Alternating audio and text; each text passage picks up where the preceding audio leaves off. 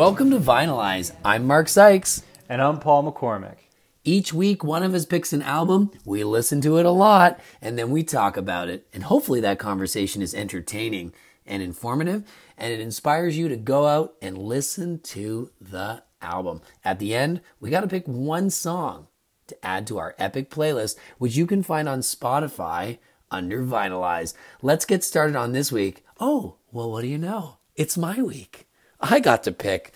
So it looks like Paul's not going to get to talk for a little bit. Finalize and send it to me. Realize the songs that set you free. So I picked Counting Crows, August, and Everything After, and I sent it to you. And what did you think? What did I think? I was like, finally. What did he think about it? He's back, baby. My best friend. He knows what I like. Sends me one of the greatest albums, man. This is awesome. I think it was released in 93, and it is poetic. It is great from front to back. I mean, this is one of these albums when you put it in your CD player, if you got a 2002 Camry like I do, or if you put it on the vinyl, or however you're listening to this. You listen to it from start to finish. It's got great flow from track one to whatever. What I draw from this, though, it's a lot of, like I said, poetic. It makes you think about the lyrics. And there's a lot of great songs on it, but they all have a lot of meaning. Yeah, there's like almost too much lyric to unpack for one episode of Vinylize.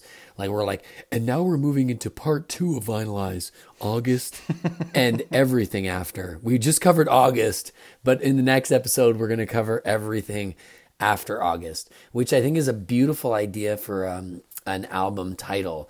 You know, it like sets a time and a place. It's like, this is what was happening in August, but it's literally going to lead to everything after. And for the band, you know, it's their debut album. They bring out this like monster album, and then everything that changes after that for the band is great to think about. You know, he always wanted to be famous maybe, and then he got it. And was it what he wanted? Because the next album is called Recovering the Satellites, which is about like fixing the broken pieces of a star, you know? And, you know, he writes Long December, where it's about a guy who's in like a home, you know, and you just wonder like, when the stars come down, was it really what they wanted, right? So, but you get this album that does that to them. So, you know, what does it do to the listener? What does it do to the artist? And I think it actually really affects the artist, but it definitely affects the listener, in my case, at least. There's what about lyrics. yourself? Well, you just touched on it. In Mr. Jones, there's definitely reference to wanting to be a big, big star. Yeah. You know what I mean? And for the Vinylize fans out there who maybe don't know this album, that was the first single, right, Paul? Is that true?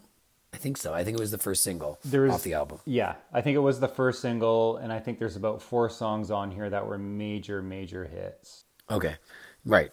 And that's a huge song. So where were you, if you remember, I don't know, when did you hear about the Counting Crows? I can't put my finger on it, man. I don't know. There's not a time that I can think of, oh, well, I was making out with this girl under this bridge and it was to Mr. Jones. I don't know, man. I just remember Mr. Jones was huge. And in fact, I think you had a big influence on the Counting Crows because I totally influenced them. They were writing terrible songs. No, and then I like talked to them and they were like, Sykes. No, dude. You're right.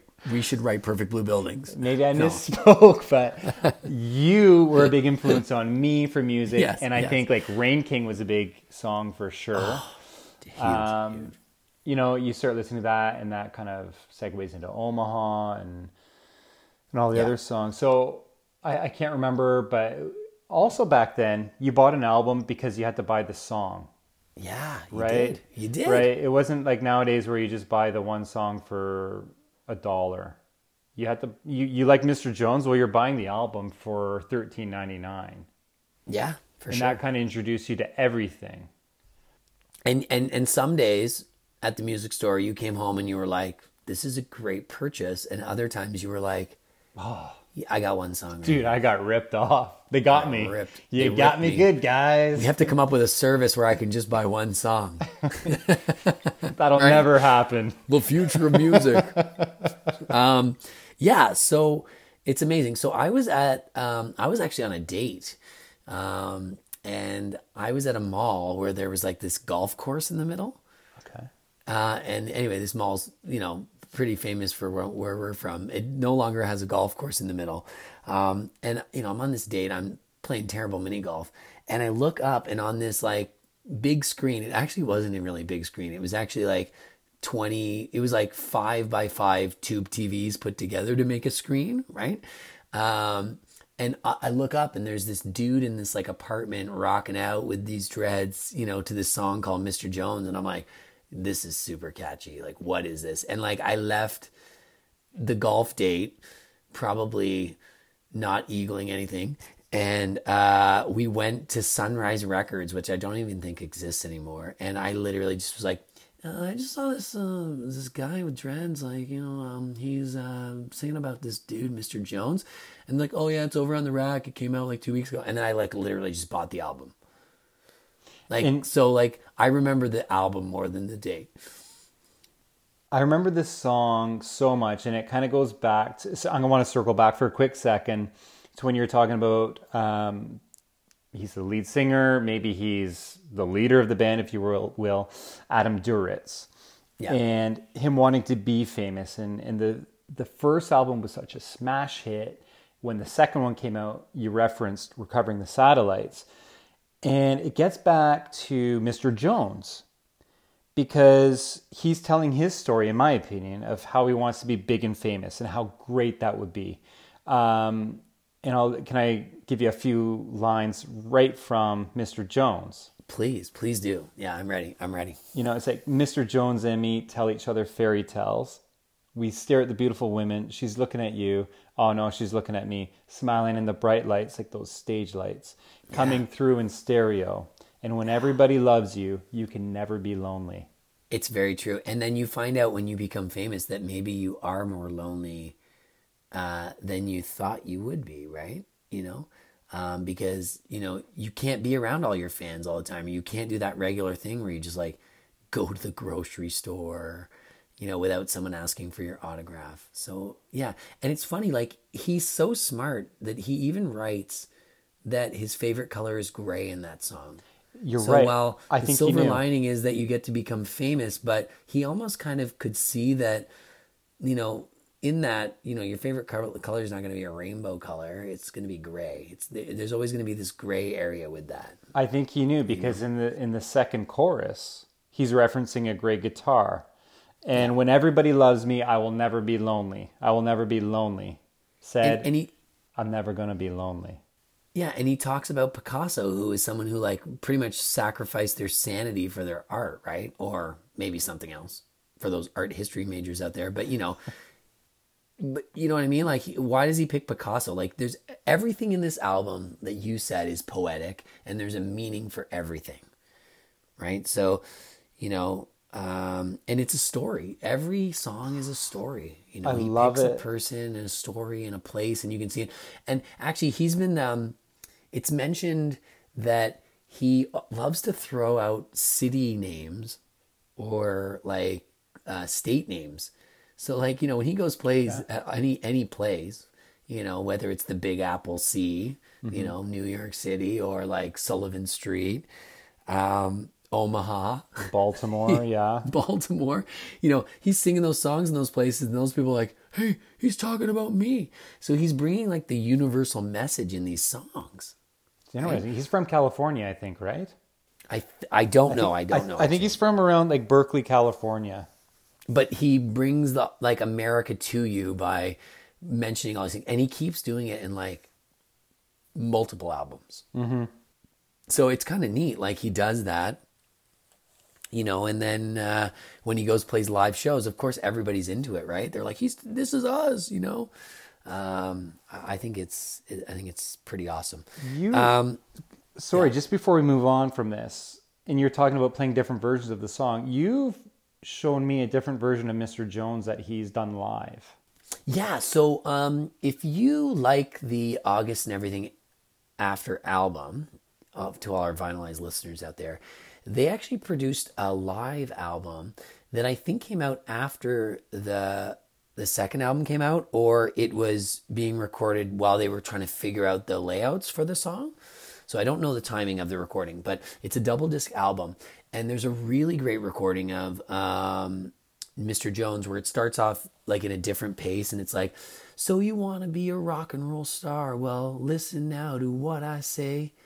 Grab an electric guitar and learn some chords and, you know, figure out how to play. And then he like busts into the song, and it's really cool. So I may have not like said every lyric exactly how he says it, but the beauty of watching Counting Crows live, and I've seen them live, is that he'll play a song different from the way he did it on an album, or he'll bust into some like new lyric, and he'll like hold on some like new lyric or add a new story to a song.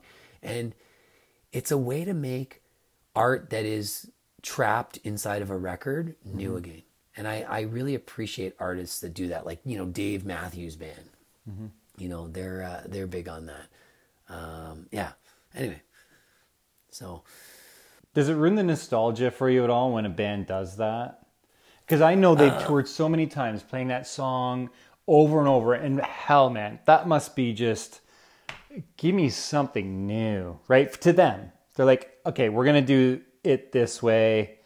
But to the regular fan, do you think it ruins it? Do you think they're like, hey, that's not the intro? It's a double-edged sword, right? Like, you can be like, oh, I really want to just hear the way you did it. Or, yeah, I'm bored of it too. I want to hear something new. Yeah. You know, so, and it depends on how you perform it, right? Like the people in this band are amazing musicians. So they hit home runs, you know, every night, maybe not, but for the most part, yes. And I think I misquoted Dave Matthews Band. Who is the band? There's Matthew two Good? Dave Matthews, right? Matthew no, not Good? Matthew Good. There's Matthew Good. And then there's, who's the one who sings the song like, Crash Into Me? Yeah, Dave Matthews. Oh, it is Dave Matthews. Okay, Yeah. so we've just literally gone back on something that I was right on before. Then I thought I was wrong, and then I'm right. So he's like renowned for like busting out these like really long, you know, improv versions of songs that you love, and you just love more afterwards. And I think that's pretty amazing. So Mr. Jones, that's a single. It's a great song. It's still pretty hip today.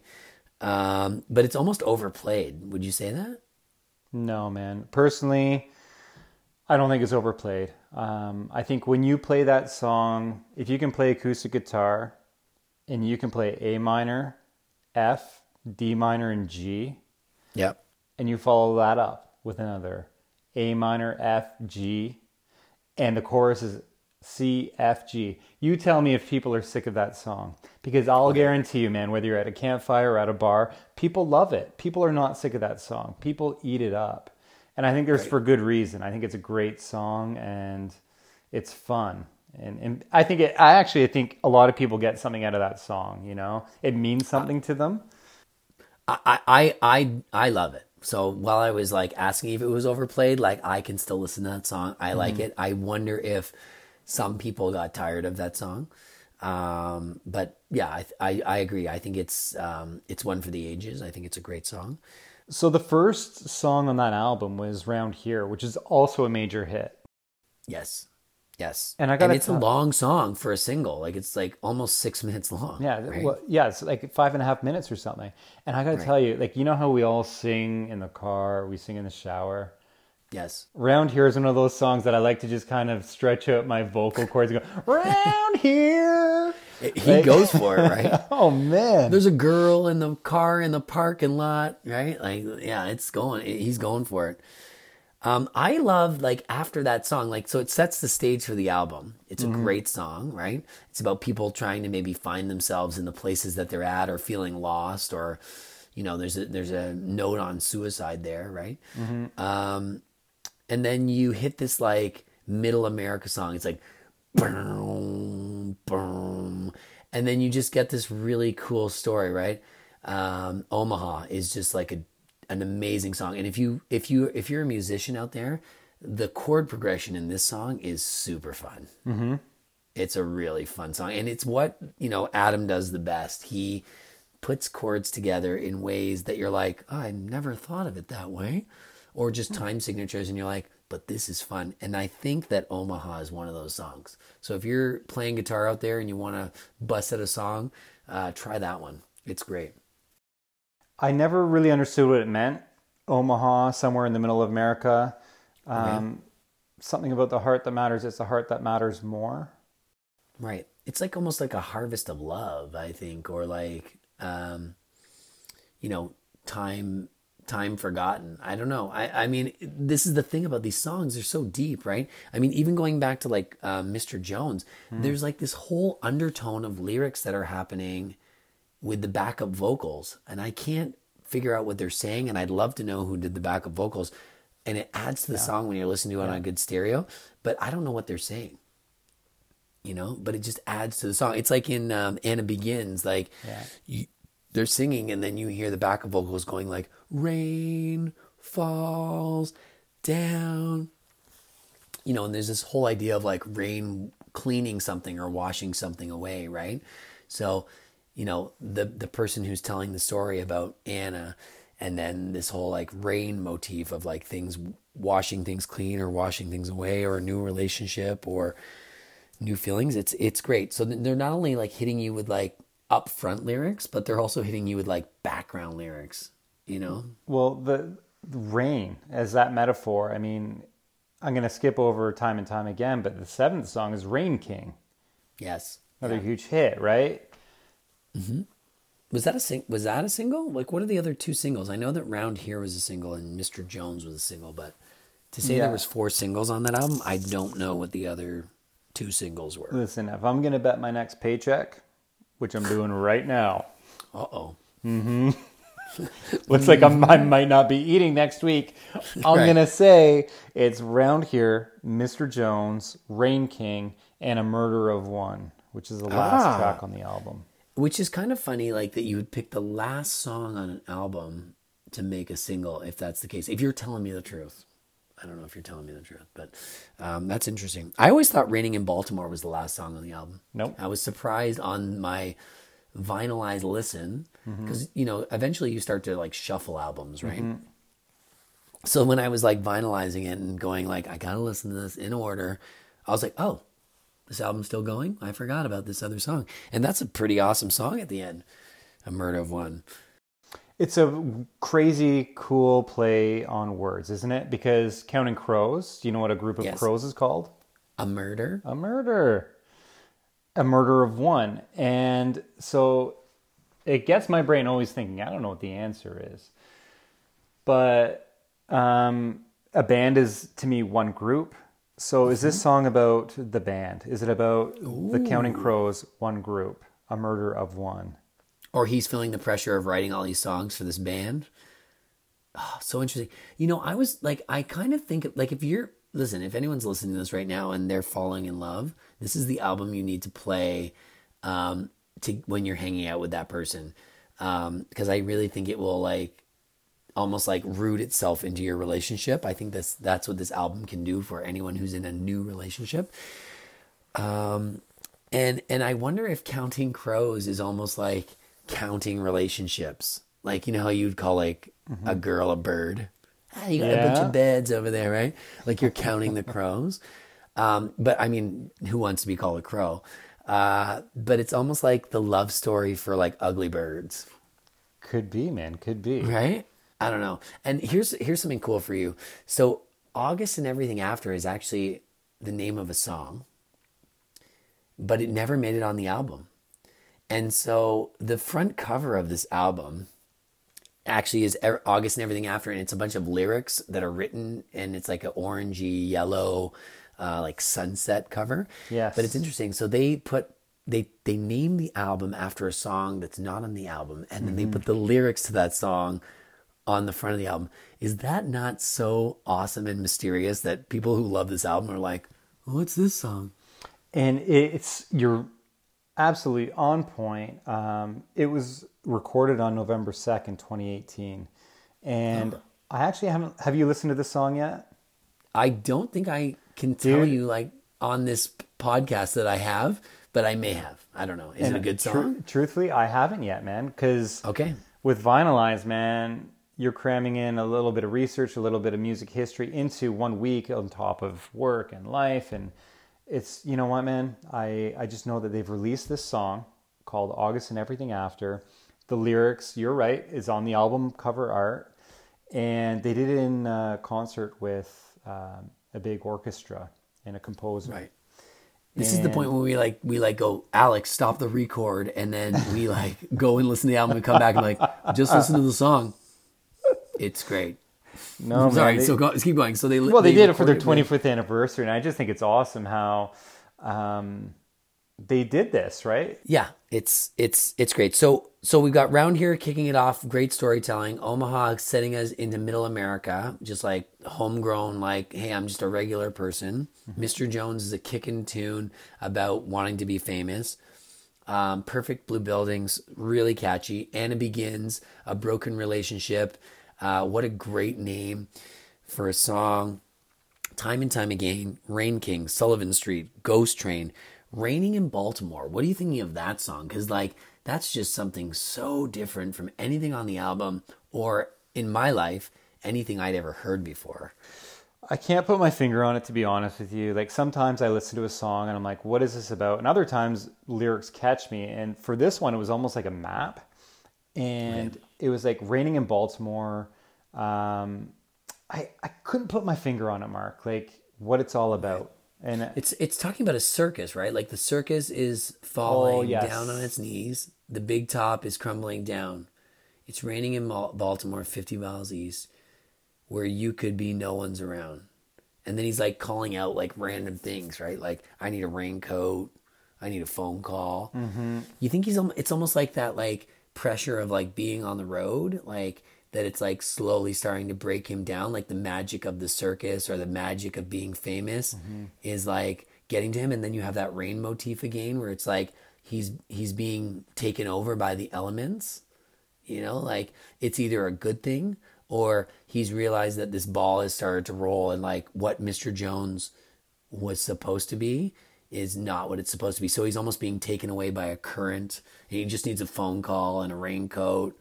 You know, I need a big love. I just need like someone to love me right now. I think you're exactly on point with that, man. I really do. You got if you haven't listened to this album, you got to listen to that song for sure. And I got to say that I was confusing this song at first with the Sullivan Street lyrics.